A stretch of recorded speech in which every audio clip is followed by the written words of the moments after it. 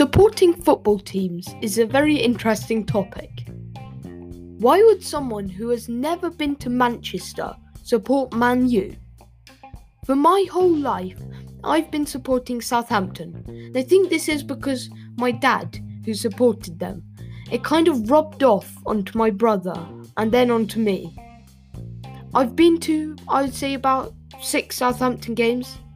One I can remember vividly was probably also the most boring one, where Premier League level Southampton drew to a Championship level Ipswich in the FA Cup. That was the first one I ever went to, happening in 2015, when Southampton were at their peak of my time supporting them, with now Champions League level players in their team like Sadio Mane, Virgil van Dijk and Toby Alderweireld. Southampton have a long history of having players who they then sell on and then they become amazing. Think of Gareth Bale, Graziano Pelle and Theo Walcott, and the ones I mentioned before. All of them gone, all of them playing amazingly now. It's a bit frustrating.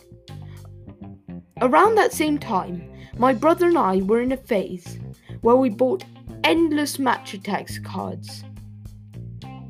At weekends we'd get our pocket money and then rush to Tesco to buy them.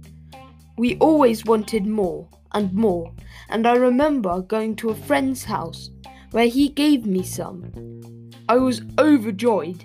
Thinking back, it's a bit odd to be so excited by a few football cards.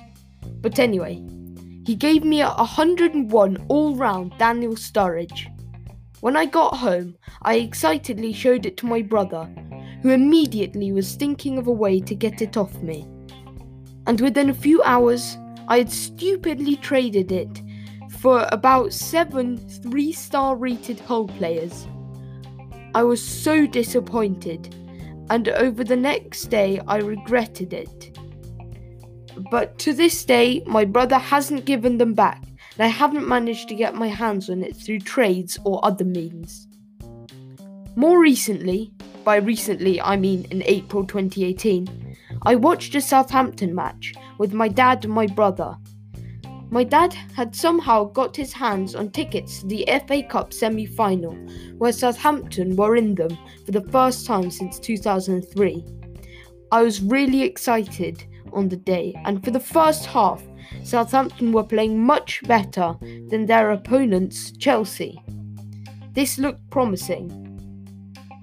But with a club of such highs and lows like Southampton, they conceded in the 46th minute, and then subsequently in the 82nd.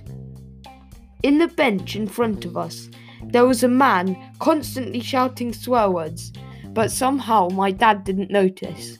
I don't know how. At about the same time that I started supporting Southampton, I also warmed to Bayern Munich in the German Bundesliga. I expect I just liked them because they were the titan in the league, winning everything. They hadn't lost for at least 10 years, and they were also winning the German FA Cup almost every year.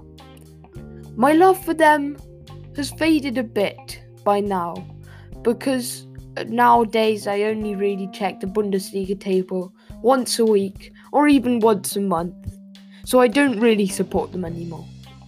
A few years ago, my brother went through a little phase where he only supported the team at the top of the Prem at that time. At that time it was Liverpool.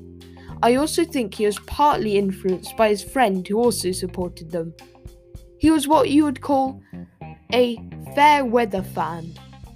He went off them after about a year, and now he supports Saints, the nickname for Southampton if you didn't know.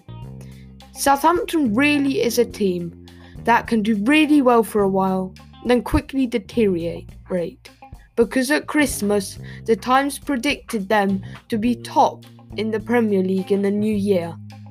Now, at the time of recording, it's a month into 2021 and they're 11th. I hope you enjoyed listening to this podcast.